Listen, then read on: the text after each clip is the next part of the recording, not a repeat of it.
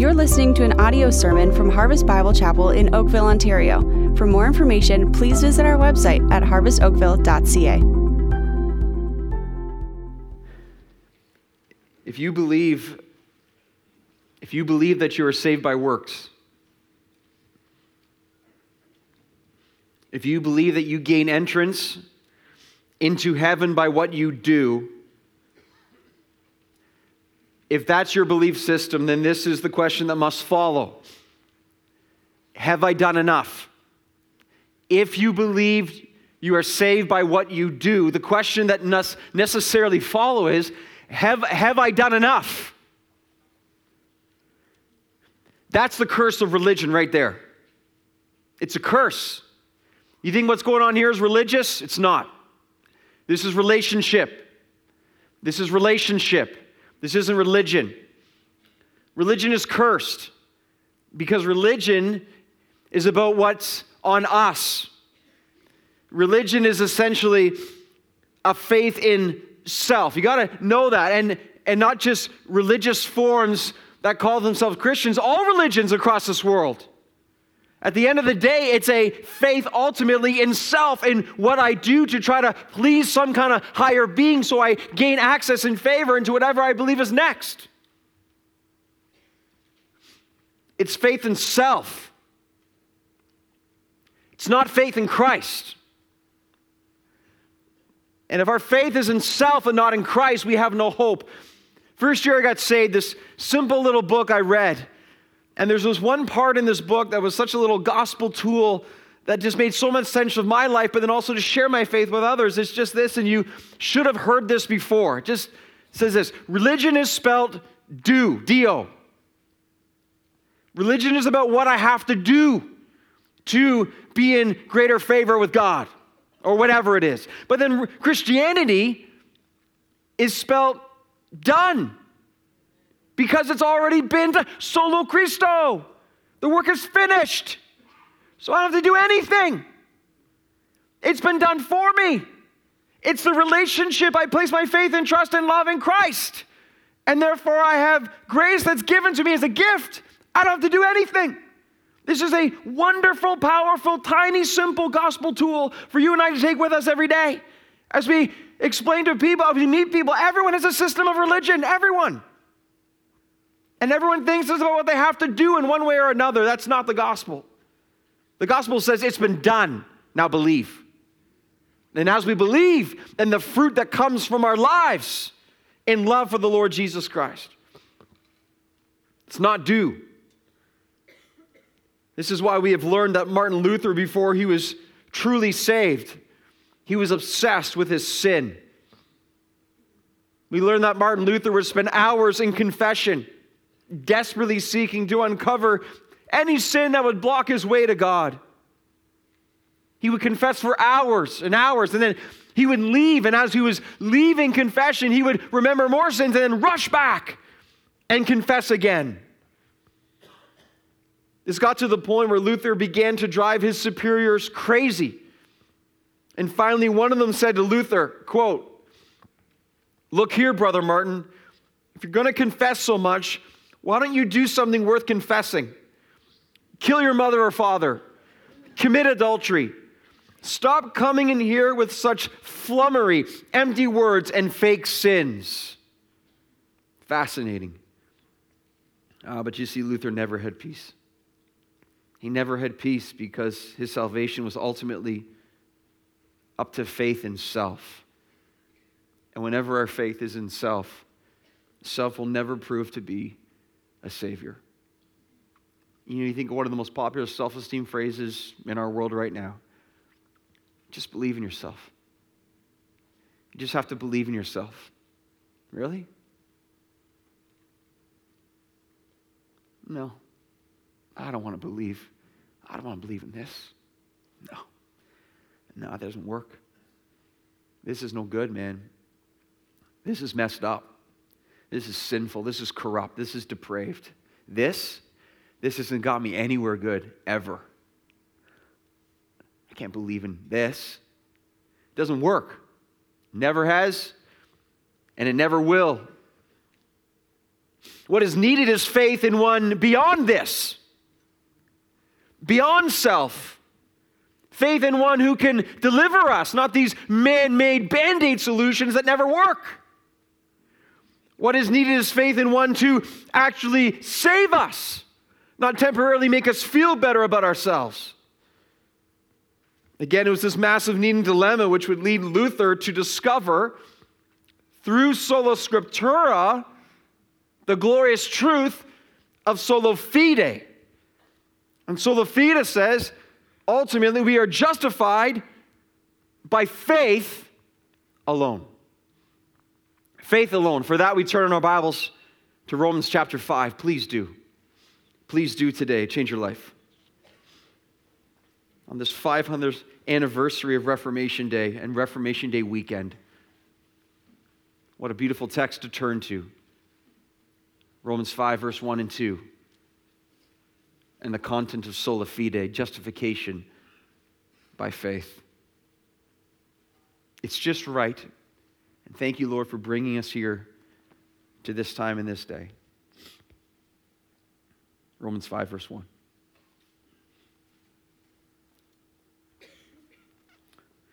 Therefore, since we have been justified by faith, there it is.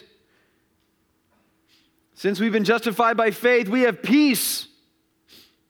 Peace with God through our Lord Jesus Christ. Packed already. Theology everywhere. Can you see it? It's awesome. Through Him, Christ, we have also obtained access by faith. There it is again, by faith. You might want to circle those two phrases and draw a line between them for next time you come to this place. Access by faith into this grace. Wow. In which we stand. And we rejoice in hope, notice, of the glory of God. Now, what we embark upon just within verse 1, it has been called the material principle of the Reformation. Romans 5:1, building off of all of Romans leading up to this point with the word therefore, we are justified by faith. Justification by faith, the material principle of the Reformation. Why? Why the material principle of the Reformation? Because if you take out sola fide, you have no Christian faith. Because the entire belief system of Christianity is by faith. If you remove faith, you take out the cornerstone, the foundation starts to crumble. If there's no exercise of faith, there's no salvation, because we are saved by grace through faith. Through faith. Faith is the instrument by which we are saved as we place that in Christ and then receive grace. If there's no sola fide, then the living water becomes contaminated through pollution. It doesn't work anymore.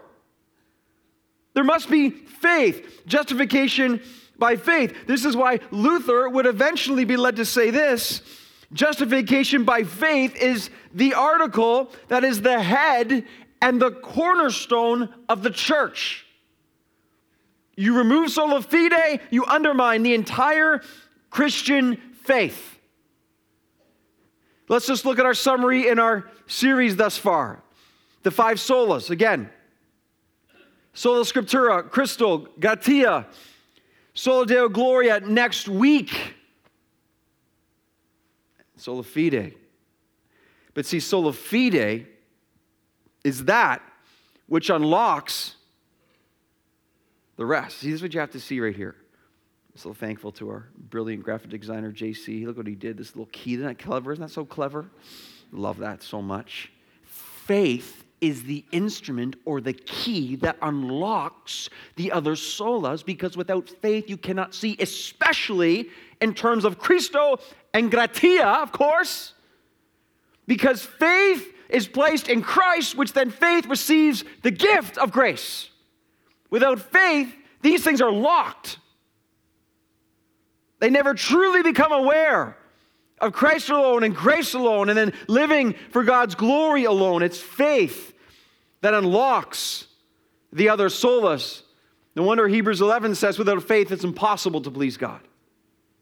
So this takes us then to the unpacking of this beautiful, massively important doctrine, sola fide. For point number one is this. Sola fide, we are justified by faith. Not trying to be clever, trying to be accurate and true and right. Justified by faith. The first phrase we encounter in Romans 5 is what? It's the phrase, therefore, since we've been justified by faith. Now, what Paul is doing here, he is referring to his life-changing argument of the previous 3 chapters. And in chapter 3 specifically, Paul is hammering out with power the doctrine of justification. He's communicating to his Jewish and Gentile audience this: there is no one who on his or her own is capable of true righteousness. No one can do that. If man seeks to gain favor with God by their own effort, they will fail every single time. Why? Because as Paul explains in Romans chapter 3, verse 10, no one is righteous, no, not one. Is the Bible clear? No one is righteous, no, not one. In Romans 3, verse 23, all have sinned and fall short of the glory of God. God's glory is over here. Humanity is over here. Because humanity has sinned, they will never, ever be able to jump and reach the glory of God. They will always fall short on their own into the chasm of sin, which leads to death. All have sinned and fall short of God's glory. Romans 3, verse 20 on the screen for you. For by works of the law, again, when people try to suggest the Bible is not clear on these things, let's just really look at sola scriptura for a second, okay? For by works of the law, no human being will be justified in God's sight. The Bible is so clear. We cannot be justified by our works. And before we go any further, it's vitally important that we all get on the same page, because some of you right now, and rightly so, are asking the question, wait, justification, just of what? What is justification exactly? And that's a fantastic question, so let's make sure we're all on the same page. Here's a definition of justification. This is massively important. This is beautiful. This is taken from Wayne Grudem. Justification is this, okay? You got to get this, okay? If you don't know this, you got to get this, okay? You got to get this. Rest of your life, take it with you, take it with you, take it with you. Be a student of God's Word, learn. It's everywhere in Scripture. You got to know it. It's the instantaneous legal act of God. It's a legal term. Imagine a courtroom. It's an instantaneous, so it's not a process. Instantaneous legal act of God in which He first thinks of our sins as forgiven and as Christ's righteousness as belonging to us, okay? Remember the great exchange? This is the great exchange. Justification is the great exchange. My sin on Christ, His righteousness on me. We say that's not fair. God's like, I know, I love you so much. This is what I do. When you believe in me, this is what I do. Secondly, justification means that we are declared to be righteous in the sight of God. Before Christ, guilty, deserving of death and punishment. After Christ, born again, converted, justified, we are now righteous, not our righteousness, Christ's righteousness on us. God sees His Son in us. He puts down the gavel, innocent, sentenced to eternal life in heaven with me in glory forever and ever. Justified by faith. Justified by faith. And once we are justified, we are innocent then before God. Just think about it. Being justified means God no longer sees your sin. God no longer sees my sin.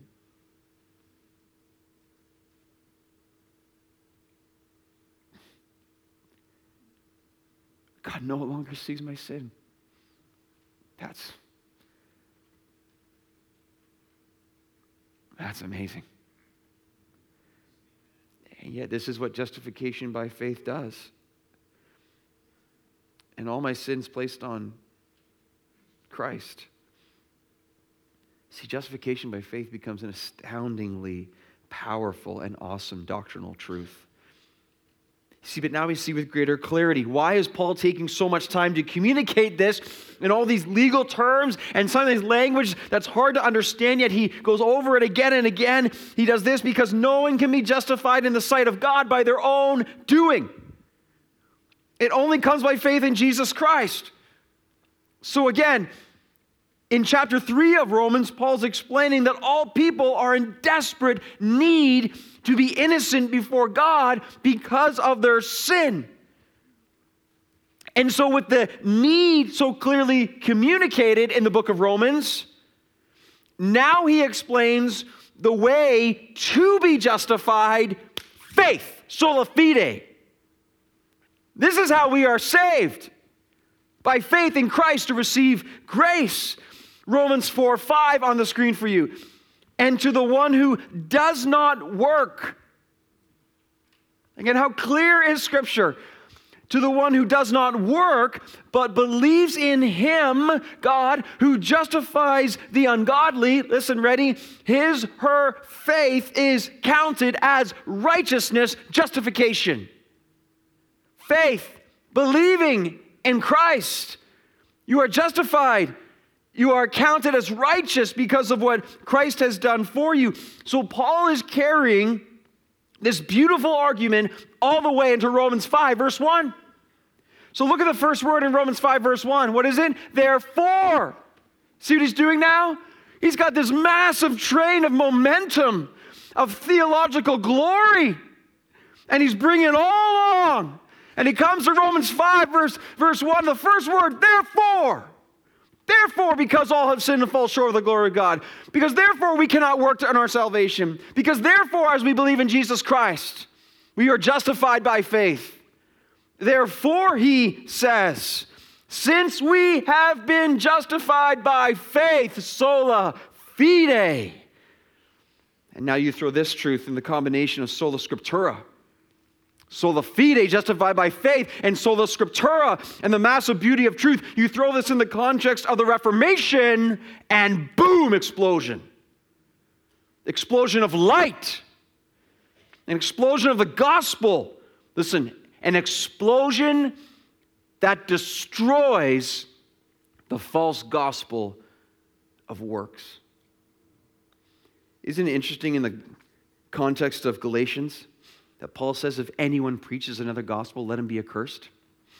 He says it again, the very next verse. If anyone preaches another gospel, let him be accursed. What was the false gospel he was primarily referring to in Galatians? A gospel of works. A gospel of the Jewish people believing they are saved by what they do, as opposed to faith in Jesus Christ. If anyone preaches another gospel, he says, even if I come to you and preach a gospel other than what you're hearing from me right now, if an angel comes and preaches a gospel different than the justification by faith in Christ and receiving grace, let him be accursed. Here's what J.I. Packer says about this all-important truth on the screen for you. These beautiful quotes here. He says this. So where Rome had taught a piecemeal salvation, okay? Now think about that. A piecemeal salvation. Here's step 1 of salvation. We got to do this step 2 to be saved. And then step 3, you get a little bit more salvation, okay? To be gained by stages through working, this is such a great phrase, a sacramental treadmill. The Reformers now proclaimed a unitary salvation. See the difference there? Piecemeal, a little bit here, a little bit there, a little bit, have I done enough? But then the Reformers come in, open up God's Word, sola scriptura, and say, whoa, solo Christo, solo gratia, solo fide, no, once for all, unitary salvation, all or nothing, to be received in its entirety here and now. How? By self-abandoning faith. See what happens? Forget self. Faith now in the promise of God and in the God and the Christ of that promise as set forth in the pages of the Bible. Then Packer went on to say this on the screen. Rome had said God's grace is great, for through Christ's cross and his church, salvation. Now notice here, so it sounds good so far. You're like, well, God's grace is great. For through the cross of Christ and the church, now here's the problem, salvation is possible for all who will work and suffer for it. So come to the church and toil. See, that was the Roman church. You come earn your salvation. You come and you beg God. You do the work so you can gain favor with God through the things that we've placed before you, which aren't found in Scripture.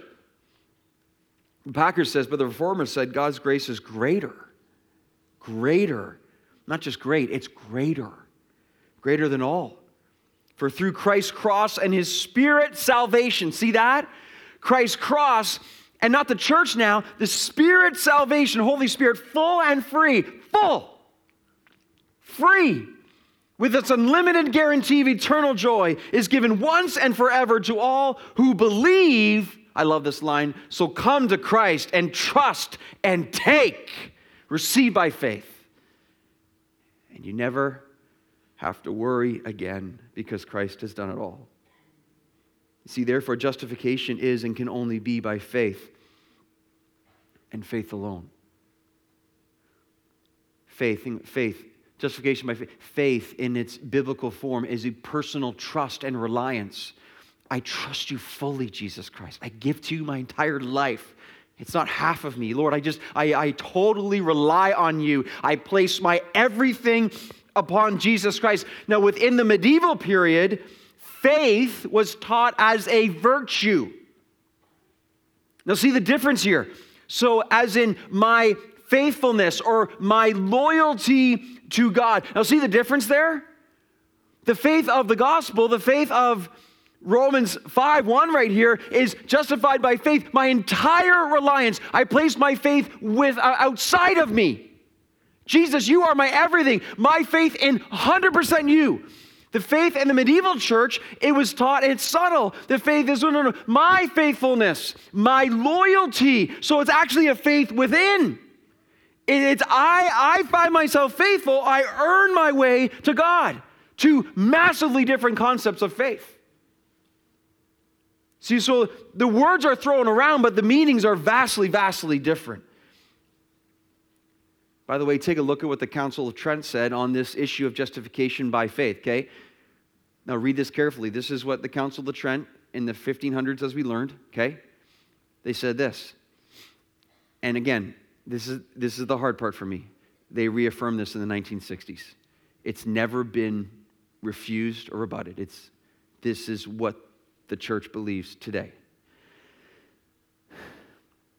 If anyone says that the justification, if anyone says that the justification received is not preserved and also increased before God through good works.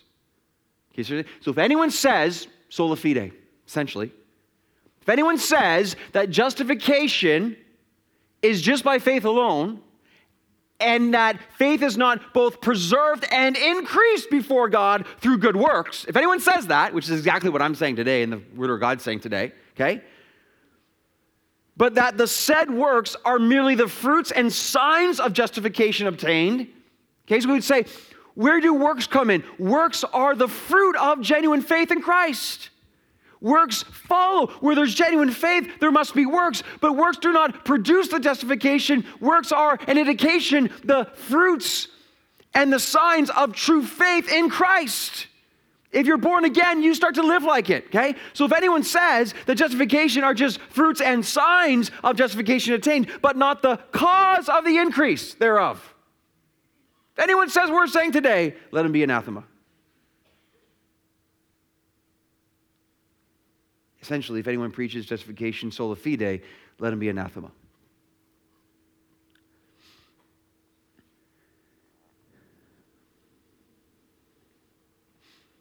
And so if you believe that, you are then confined automatically in some form to a system of works.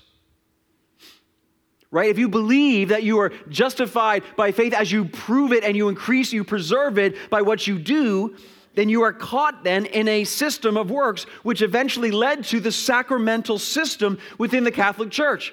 And the Catholic Church holds to 7 sacraments: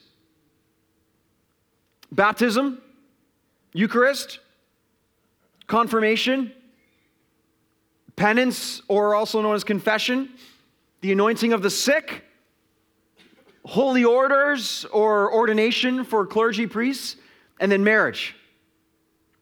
7 sacraments. See, each sacrament was said to dispense grace. But here's the problem. No one sacrament dispensed enough grace to save a sinner.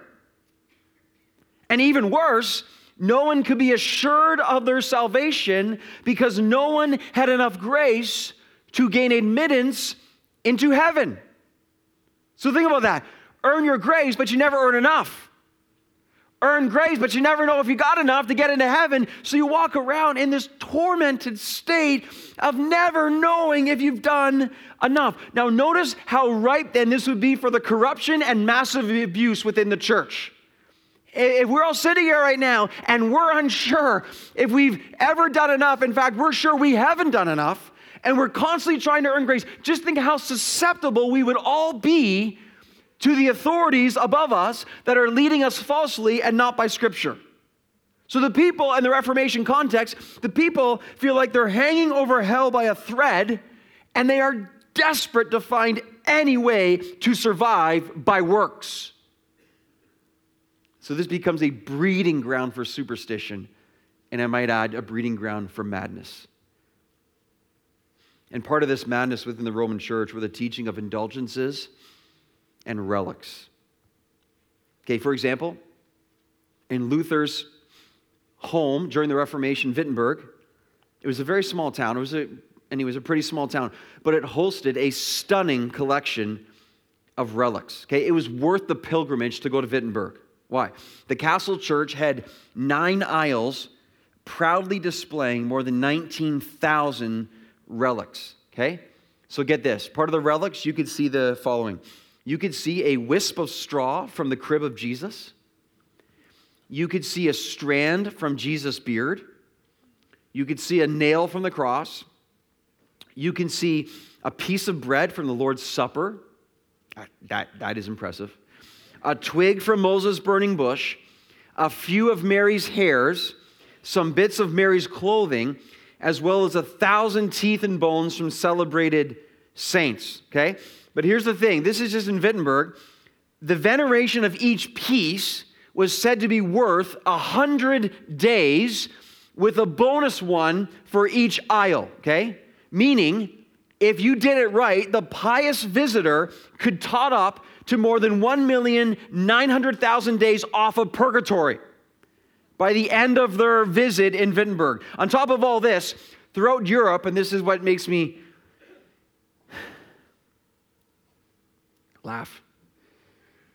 At one point in Europe, there were said to be 3 heads of John the Baptist floating around, all right? 3 heads of John the Baptist in Europe. I mean, that's also impressive, all right? Eventually, John Calvin, he would mock the relics, saying this, that there were enough bits of the cross, right? People claim to have a bit of the cross, a piece of wood, a fragment. There were enough bits of the cross in Europe, you could build Noah's Ark, okay?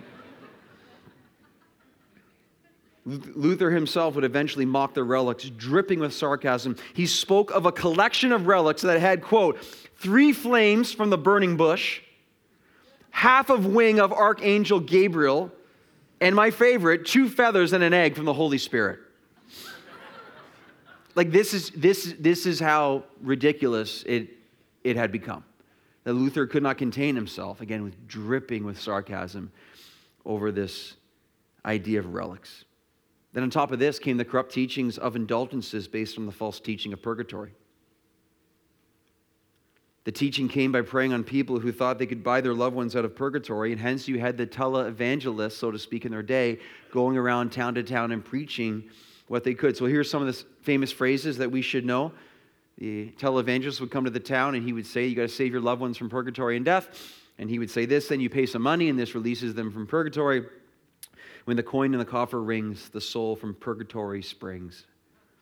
And then they also said this is now my new favorite. Place your penny on the drum, the pearly gates open, and in strolls Mom. The corruption got so bad that the people weren't even asked to confess sins anymore. They're just asked, give me your money, it's all good.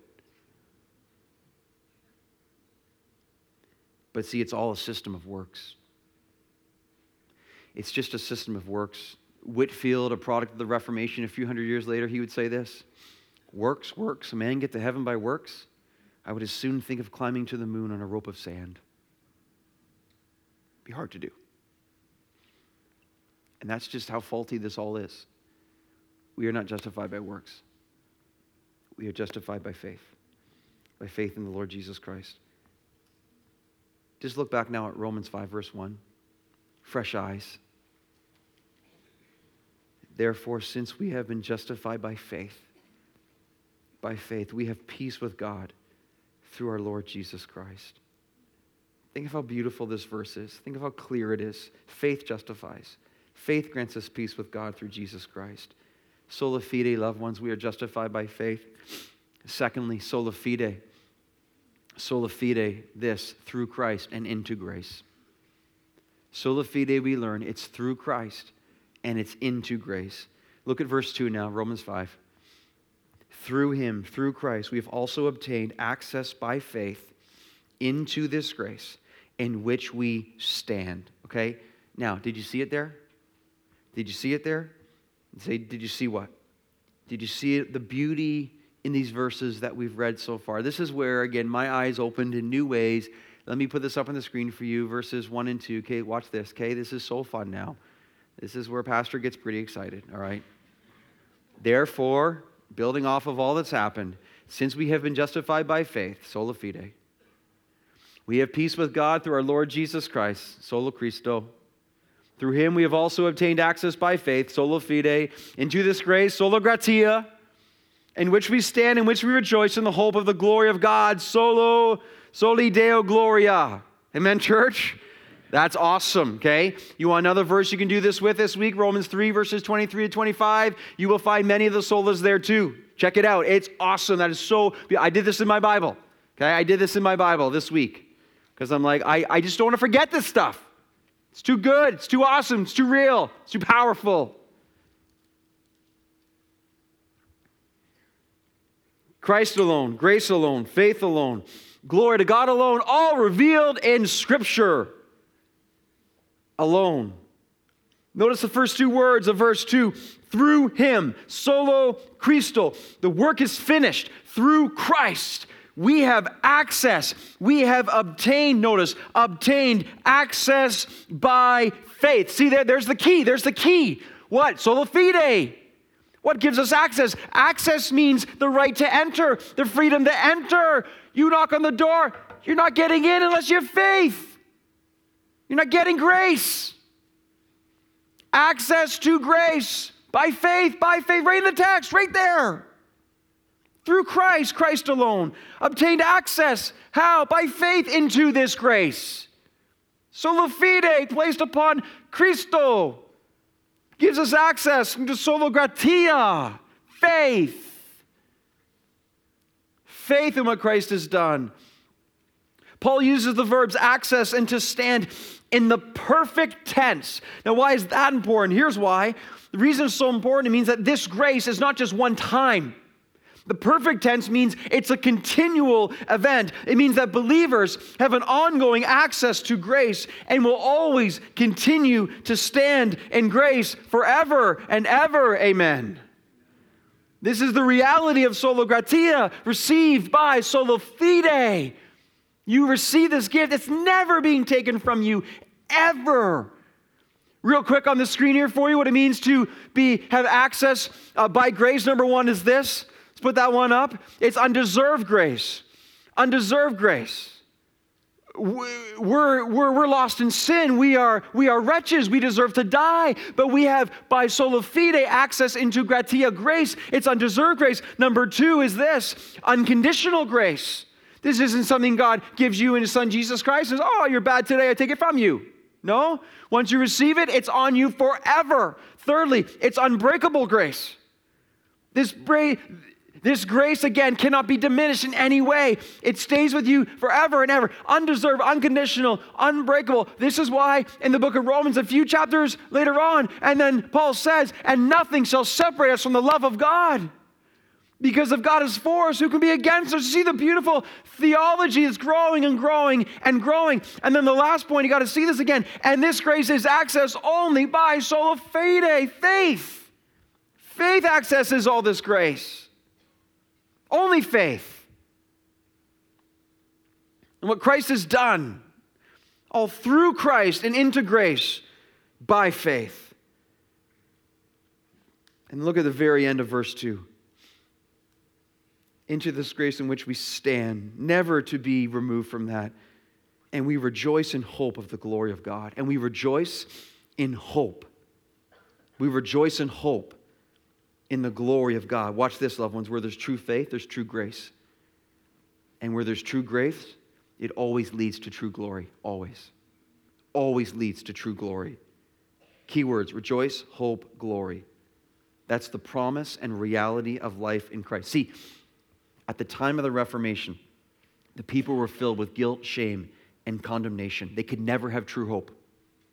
They never had true hope because they never knew if they were saved. They never knew if they were in the place God wanted them to be because they were caught in the system of religion, which is a prison cell of death. Ironically, that's what religion does. It imprisons us with never having any true hope. But then the gospel. The explosion of freedom and life and joy. Why? Because in the gospel we are guaranteed glory in Jesus Christ. We rejoice in the hope of the glory of God. Think of the power of sola fide. Sola fide placed upon solo Christo. Sola fide then receives sola gratia. And sola fide then guarantees soli Deo Gloria. Guarantees it. It guarantees it because Jesus Christ died that we might live. That Jesus Christ died, that all our sins are washed away, as we sang so beautifully today. Jesus Christ died, our faith is in Him, and we now have no regrets and no worries, and we are guaranteed that glory is coming our way. Because of sola fide and solo Christo and receiving the gift of sola gratia and the promise of sola Deo Gloria, we no longer have any reason to fear death. In fact, death then becomes the entranceway to actually living. And in many ways, then, as believers, in many ways, Paul says, to live is Christ, to die is gain. You see what's happening here? Death, where's your victory? Death, where's your sting? In Christ, you're not afraid to die. I'm going to be honest with you. A couple of dear saints passed away in our church this week. And part of me had a sense of holy jealousy. Part of me, right? Because now their faith has become sight. They fought the good fight. They've finished the race. They've kept the faith. These two precious, precious saints, I just want to show them to you. Passed away within a day of each other this week. Laura McKay. I mean, if there's a definition of sweetness, Laura, at least when I knew her. All those years, the beginning when Calvary Baptist Church became Harvest Bible Chapel, and the sweetness of her serving and the grace she extended, the encouragement and the prayers and the love for her family and grandchildren and her husband Art. She did well. She wasn't perfect. She was following the one who is perfect. And now she's seeing Him face to face, the perfect one, Jesus Christ. It's all worth it. It's all worth it. The very next day, Jim McDougall passed away. What a strong man. What a godly man. Not a perfect man, following the one who's perfect. A leader, an example, a source of wisdom, a man of faith, wonderful husband, tremendous dad. He fought the good fight as well. And he stands before his Savior. Just imagine. Just imagine. It's why we live, man. It's why we live. What are we doing here? What are we doing here? What's the point of all this? What's the point of our lives? What's the point of our hobbies? What's the point of the money we spend? What's the point of all the TV shows we watch? What is the point of all the times in the gym and all the work that we put in and all the paychecks we want to earn? What's the point of it all? Why are we doing it? There's one ultimate purpose for living. Soli Deo Gloria. Because the moment you die, as these two precious saints are now realizing, they're seeing it as clear as they've ever imagined. In the presence of Christ Himself. And all they keep saying is, He's worth it. He's worth it. He's worth it. And Jesus, you are worth it. You are worth it. You see what's happening here? Jesus is happening here. He's once again reminding us as to why we live and how we are to live. Let me just ask you right now, are you here right now and you are not saved in Jesus Christ? Will you honestly wait another second? Will you wait another second to be dying in your pride and your sin when the eternal love of Jesus Christ is offered to you right now, that you might never die and you might live forever on it? What could possibly be holding you back from repenting of your sin and embracing the love of Jesus Christ, that he will set you free and you might live forever? Say, how do I do this? It's the whole message, man. Sola fide, faith. Faith in Jesus Christ. Faith in Jesus Christ. You know, there's some of you here right now that maybe at this moment you've been living a system of religion, maybe for decades. And at this moment, Jesus says, there's been no true relationship. You can start that relationship today. Jesus, I turn from sin. And I place my faith in you, that you lived and you died and you rose again. You take the wheel, Jesus. You take the wheel. I'm done driving. I'm done dead ends. I'm done getting in the ditch. I'm done flat tires. I'm done broken down engines. I'm done with all that. You take the wheel, Jesus. You know where to go. I don't. That's called faith. That's called faith. Sola fide. Therefore, since we've been justified by faith, we have peace with God. Listen, through our Lord Jesus Christ. Let's pray. Father, give the gift of faith today. I beg you, would you grant the gift of faith? That people would be saved here in this place and at this time right now. Work in your church, Lord Jesus Christ. Oh, Holy Spirit, would you communicate truths, Lord, that can only be received again by you and for you.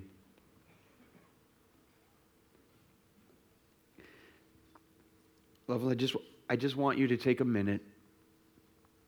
Just take a minute. Louis will just play softly behind. Just take a minute. What do you need to say to God right now? What do you need to say to Jesus? What sins do you need to repent of? And what path do you now need to resolve by his strength and his grace to take? I just want to give you a minute of quiet before God.